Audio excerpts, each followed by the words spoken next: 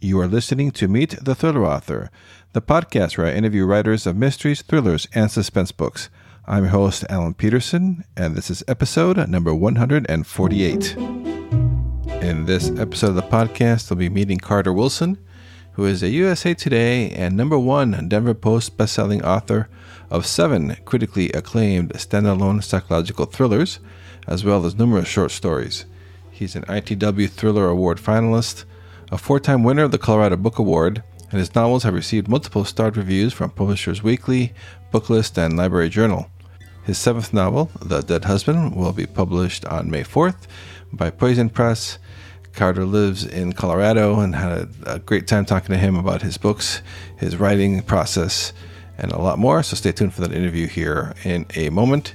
For show notes and for archive of my other interviews, go to thrillingreads.com/links, and you'll get access to all my links there from my website, my mailing list, the whole 9 yards. So go check out thrillingreads.com/links. All right, here is my interview with Carter Wilson.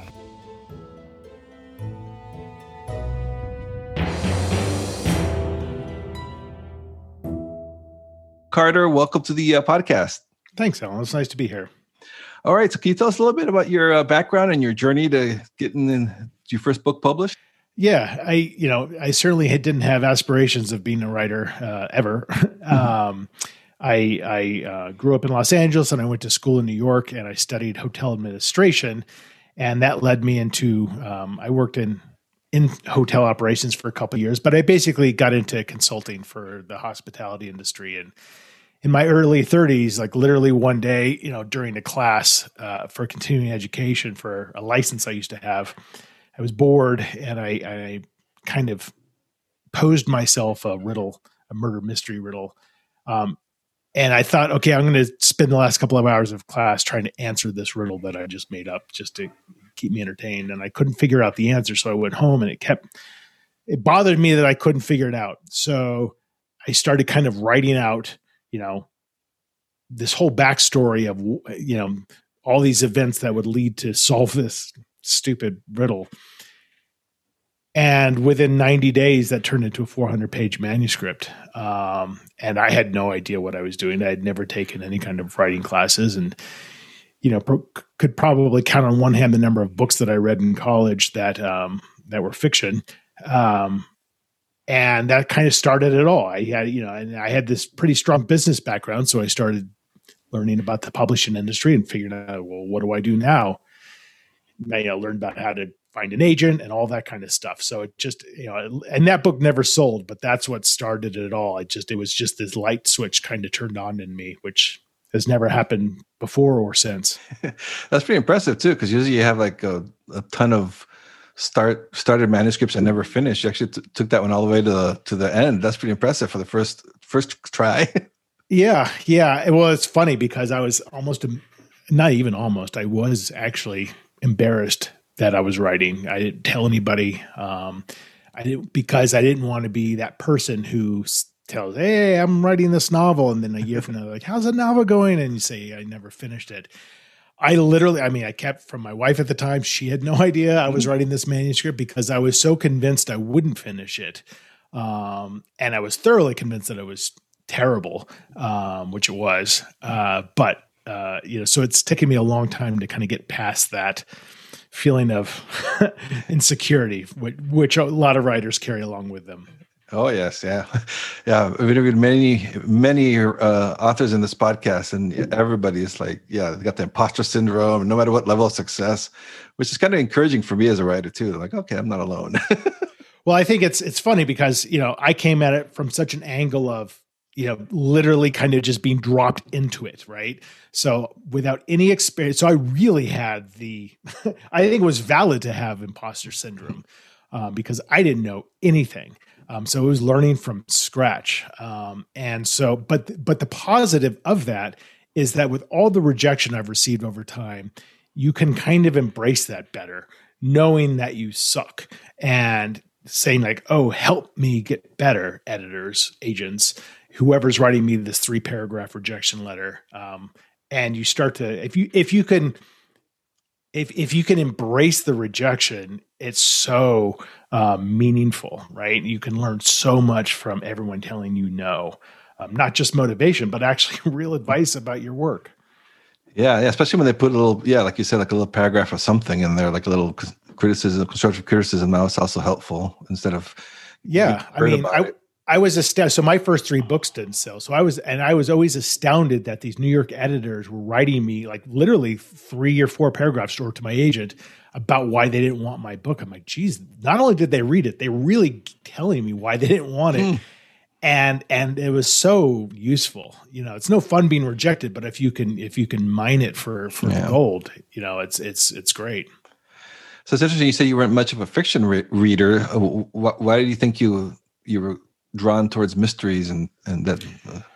I mean, I wasn't much of an anything reader. I read a little bit in high school, and I was living by myself in San Francisco in my 20s, and I kind of discovered fiction at that point. But I always had a thing for like Stephen King and Dean Koontz.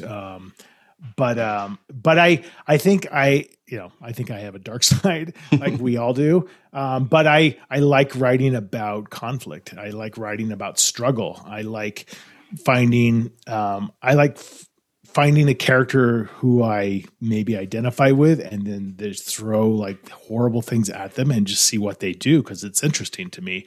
'Cause I like that feeling of, well, what would I do in this situation? So while my stuff is dark, it's really about this, to me, at least, it's about the struggle of kind of getting to the light. And that to me is interesting and always has been. Yeah. You're known for your psychological thrillers, and your latest one, The Dead Husband, it's going to be launching on May 4th. So by the time this podcast airs, it'll be out. So people go check that out. So that's exciting. You're getting close. So a month, is it always kind of nerve-wracking, the leading up to a launch, or how does that feel? Yeah, it's funny. Yeah, I just actually wrote about this, but there's, this is my 7th. So there are some things that are, don't carry the same weight that they once did, but there are other things like, a couple months before is when you start getting the trade reviews and you're like, oh, I hope they don't hate it. Yeah. So once you can kind of clear that hurdle, that kind of feels good. And, trying to see what the pre-sales are and stuff like that. But the further along I've gotten, the more I've just kind of been able to let things go. I do what I need to do. I work with my PR team and everything, and for sure I promote, but I also try not to obsess about it and hope everyone likes it. Just, try to put it out there in the wild and, you kind of release it, and hopefully it'll do well, but I try not to obsess over it. It's a little different, this year now with the whole pandemic thing going on. So like probably a lot of virtual Zooms like this, right? That's probably what it is. For sure. Yeah. For sure. Which is kind of nice because, I had a lot of friends who went through it last year, book releases during 2020, which I didn't have one come out in 2020, but because it's May, all of my events are still online. And I think, unfortunately, it's kind of towards the end of all of this. So people are really like sick of being online. Yeah. But that being said, you reach a much broader audience, right? I have fans who are beyond just, where I live. Mm-hmm. And that's nice to, have them be able to partake in a book launch as well. So can you tell us a little bit about the Dead Husband, what it's about, how it all came together for you? Yeah, so I don't outline. So every story I have is just kind of a germ of an idea, and sometimes it's just an opening scene. And I, just like that day where I posed myself a riddle, tried to figure out that riddle with the 400 page. That's how I write today. I usually just set up a scene, and I'm like, I don't know who these people are or why they're doing what they're doing, but that kind of is interesting to me, the scene, and then the rest of the book is trying to figure that out. Dead Husband was a little bit different. I knew a couple things going in. I knew I wanted to create my own city. I'd never done that before, my own town in New Hampshire. And I wanted to write a book about 2 sisters. And I don't know why. That just kind of struck me as like, I want to write about 2 sisters. And I decided that they were going to be estranged and that one of them was going to return home to the childhood town that she grew up in, to the childhood home that she grew up in, this huge mansion. For whatever circumstances, and I decided, her husband died. Her husband died accidentally, and now she's returning home. And And I just thought there would be a lot of conflict. That's why did she leave in the first place? And so, I wanted to make sure there was something in the past that drove her from the house. So that was kind of just the initial seeds for it, and it just kind of grew from there. And it's the first time I've actually written with a secondary character point of view from a detective. So that was my kind of first foray into a procedural, and that was fun to do as well. And your books your books are development standalone so far. Right. What's that? So every time you just get an idea and you have to start like with a blank page. Kind of curious about that versus a series. Yeah, well, that's one of the attractions to me, right? It's like, as much as you try to, and after a number of books, you start to get an idea of like, okay, this is who my audience is, and this is what they like, and this is what I like. But I do write a lot kind of for myself. And so to me, it's super exciting to just discover new worlds. That's why I very rarely write about places I know. I'm like, I'm going to set it in Manchester, New Hampshire. I don't know anything about Manchester, but I'm going to go there for a few days and figure it out. And to me, it's just that the process of discovering a whole new story is exciting, because I only write for about an hour a day. And so I don't think about my stories at all until I sit down and then I'm in this world. And to me, it's just an escape. So if it's unfamiliar to me, it's exciting because I get to explore, as opposed to, oh yeah, I totally know everything about this.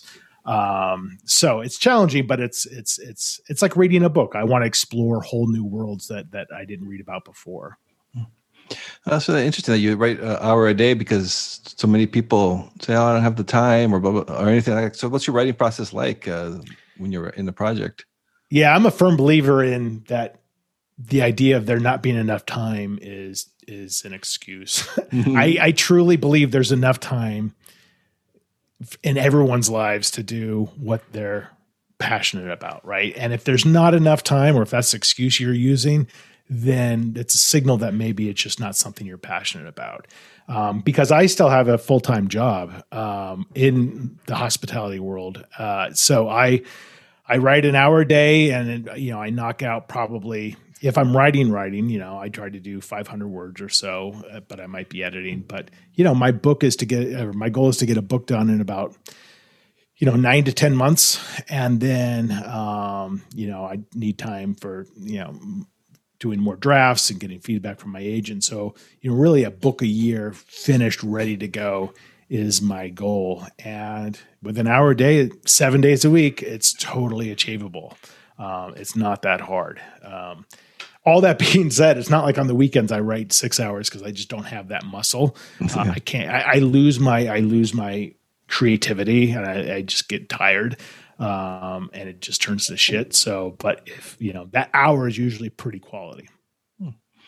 And what do you use to write your books? So I'm just curious about that. Is like Word? I have just basic Word template that I have. It's I don't use any software that helps me figure out character arcs or anything like that. And I just I'll have another document that I just title scrap, and I just throw ideas in there constantly. And sometimes I go through and clean it back up, but I rarely figure out what even the next 3 chapters are going to be, much less the ending. Oh, that's pretty cool. And do you like do you go back, or do you don't go back till you finish when you're writing a manuscript? Yeah, it depends. I might be at 200 pages in and feel a little bit disembodied from the work and feel like, all right, I need to go through, and as I write the second half, I need to make sure I really understand what I wrote in the first half. So I will go back through. I'm doing that right now with something, just because like I know I'm going to have to change some of this stuff. So let's go ahead and do it now. But yeah, I think it's very important to finish it. Now, a lot of people struggle to finish manuscripts, and I always tell them, like, it doesn't matter if it's terrible, just finish it. You can always go back, but you're always going to regret not finishing it. And I read on your reviews too, you get kudos for your pacing. So kind of curious about that. Is that something that you work on, or can you tell us a little bit about the pacing in your books? Yeah, I'm a firm believer in cutting things out. In fact, I have a tattoo on my arm that says "Kill Your Darlings." I love that. Yeah, my kids were kind of curious why I got that when I first got it. Not you, darlings, right? It's not you. I love the challenge of looking at a sentence and going back and say, how can I say that in as few words as possible? How can I create new verbs that take 10 words and give me the same impact for the economy of one? I just think first of all, it's a challenge, but I love, I just love being able to burn through a book quickly, but absorbing everything. So I won't spend a lot of time describing something, but when I describe it, I want to make sure it's evocative and almost visceral. Like you get it, hopefully, without me having to go into like a whole paragraph describing it. Sometimes, when you describing a smell can be much more powerful than describing, what something looks like. So I'll go there. But yeah, so I really cut a lot out, and what that ends up doing, and I'm a big fan of short chapters, and what that ends up doing is people, inadvertently, I never thought about this, but people will tell me like, I couldn't put your book down because I'm like, oh, I'm only a page away from the end of the chapter. And then they keep going because like, oh, the next chapter is only 4 pages. And so it really kind of almost forces them to keep reading if it's interesting. But that wasn't my intention, but I hear that quite a bit. I'm like, oh, that's kind of interesting. Yeah, so the James Patterson style now is what he does. His chapters are like a page or two sometimes. Oh, okay. Yeah. Keep going. It's working okay for him too. Yeah. Well, not quite at that level. But like when you write, you should, for me, I if I'm writing well, I can hear beats. I can hear the beats of the words and it's rhythmic and it's almost like lyrics, right? Like, okay, this is a fast-paced scene. It's a scary scene. It's a scene of paranoia. This is almost the BPM that I should be feeling when I'm reading this for myself. And I can feel when it's working and I can feel when it's not. So that's what I try to strive for. And I see that if people watching the video versus the audio, but I love your bookshelf back there. You have a lot of books now, so you're a big reader now. It looks like I do. I do read. I read every day. I mean, and I have read every day for probably 30 years. But I typically I read in bed. If I read during the day, I feel guilty because I feel like I should be writing. But when I read in bed at night, it depends. It could be 5 minutes because I'm tired. Yeah. So sometimes it'll take me a while to get through a book. Sometimes I burn through it faster. And do you read fiction, thrillers, and mysteries, or? I really don't. Yeah, very, very rarely read.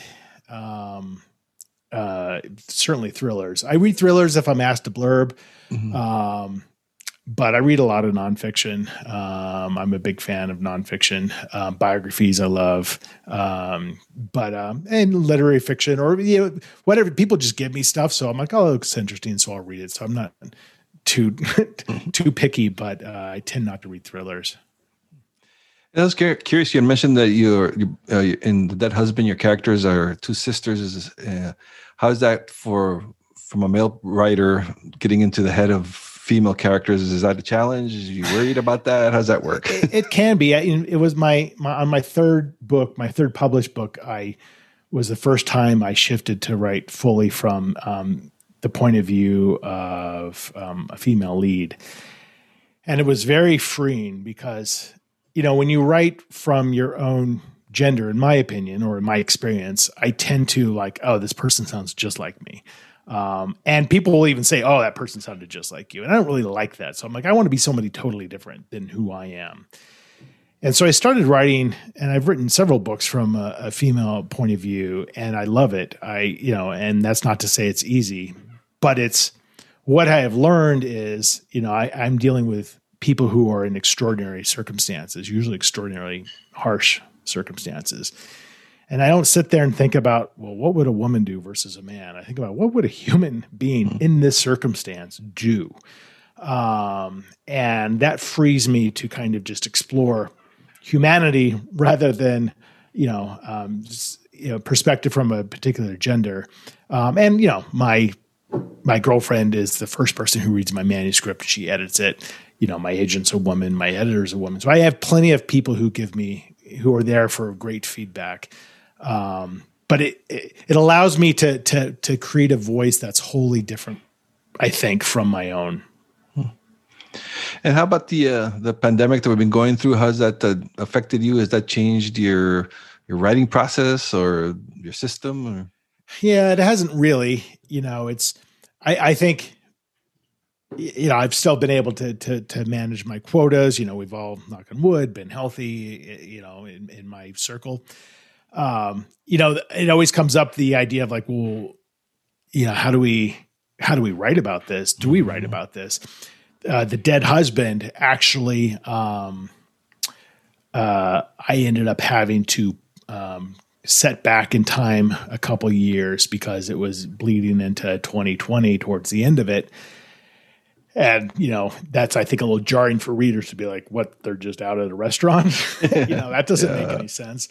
So that's a little bit of a struggle. Like, how do we address current day stories? Do people really want to hear about the pandemic? But how can you ignore it? You can't just not mention it. So I haven't had to deal with that too much yet. And actually, what I'm working on now takes place in the 80s, and so there is a bit of like just this blessed nostalgia feeling. Like, oh, do you remember arcade games? And so it's been a nice escape for me. Yeah. I remember those days. Actually, having to go someplace physically to an arcade to put quarters and to put coins into the machine. Totally. I just wrote a scene that went on for way too long that I haven't, cut yet, but will get cut in a mall that has an arcade, element to it. And just the joy of just writing all that and researching the games and just like, in my, cause I was a teenager in the 80s. So it was like, it was very cathartic. Yeah, I can just imagine that'd be kind of cool. And so, what are you working on next now? Where are you in your next project? So The Dead Husband comes out in May, as you mentioned. So the next book comes out next April. That's going to be titled The New Neighbor. And again, that also takes place in the same fictitious town in New Hampshire and the same house, this mansion, just a different set of characters, but there's some bleed over with the new occupants of the house trying to figure out about the history of the house.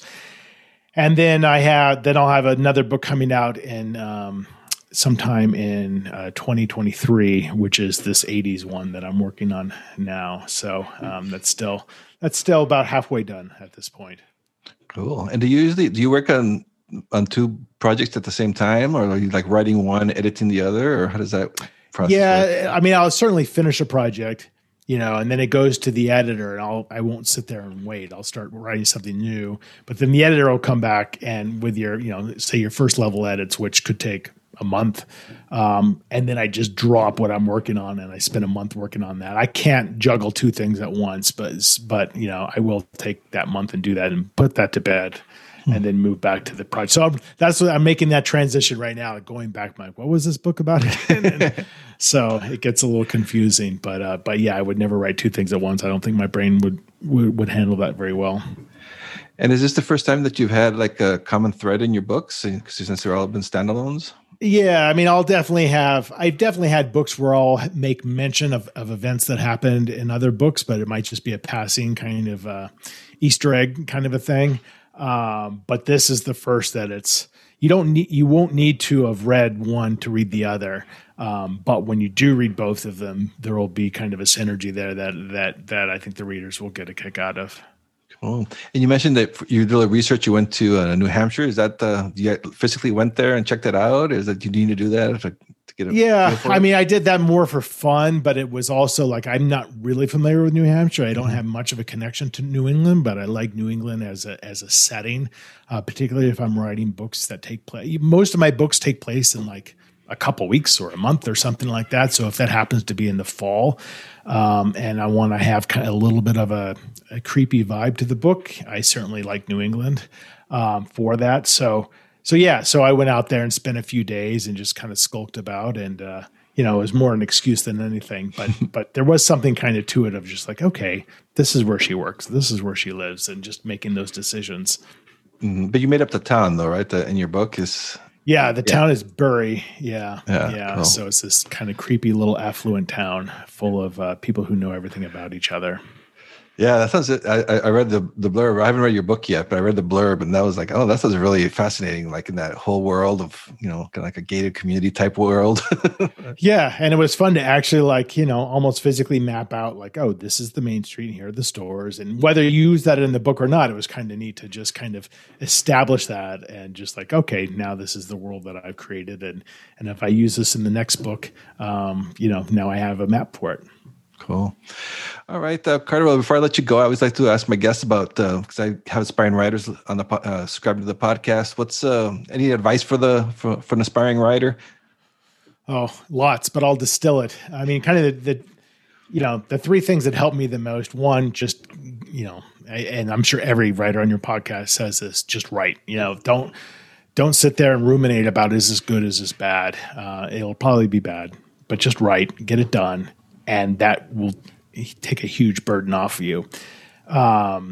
Embrace rejection for sure, because you're going to probably get a lot of it, and there's a lot of good to be mined from it. And for me, goal setting was huge. I never started writing that day and say, I'm going to become a best-selling novelist. I started writing that day and said, I'm going to finish this, and I finished it. I'm going to get an agent. Little steps, and before you know it, you're going to be, publishing. But having those goals and sticking to them really is important. Yeah, it definitely is baby steps. Yeah, for sure. Yeah, I mean, it's been 18 years for me. So it's not like I had 7 novels done in 7 years. So it takes time. All right. Well, thanks for being on the podcast. The Dead Husband's out May 4th, I believe, is the day. But like I said, by the time this airs, it'll be out there. So go check it out. And thanks so much, Carter, for being on the podcast. Enjoyed talking to you. Awesome. Thanks, Alan. I really appreciate it. Thank you. Thank you for listening to this episode of Meet the Thriller Author. If you have a moment, please do check out thrillingreads.com/links, where you'll be able to rate and review this podcast, or simply rate this podcast wherever it is that you're listening to it, be it Apple Podcasts, Spotify, Google Podcasts, Audible, Amazon Music, whichever podcast app you prefer. Please take a moment to rate this podcast. It's the best way to help other fans of mystery and thriller books to find the podcast, and it helps me get the word out, and so it's the best way to support the podcast. So I do appreciate that. And if you're interested, you can join my Thrilling Reads mailing list. You'll find the sign-up form at thrillingreads.com/links. Once you subscribe for free, you'll be notified about discounts and deals on great books in the mystery, thriller, and crime fiction genres. You'll also find my social media links and my author website over at thrillingreads.com/links. So check it out and say hi. All right, take care and stay safe until we meet again on the next episode of Meet the Thriller Author.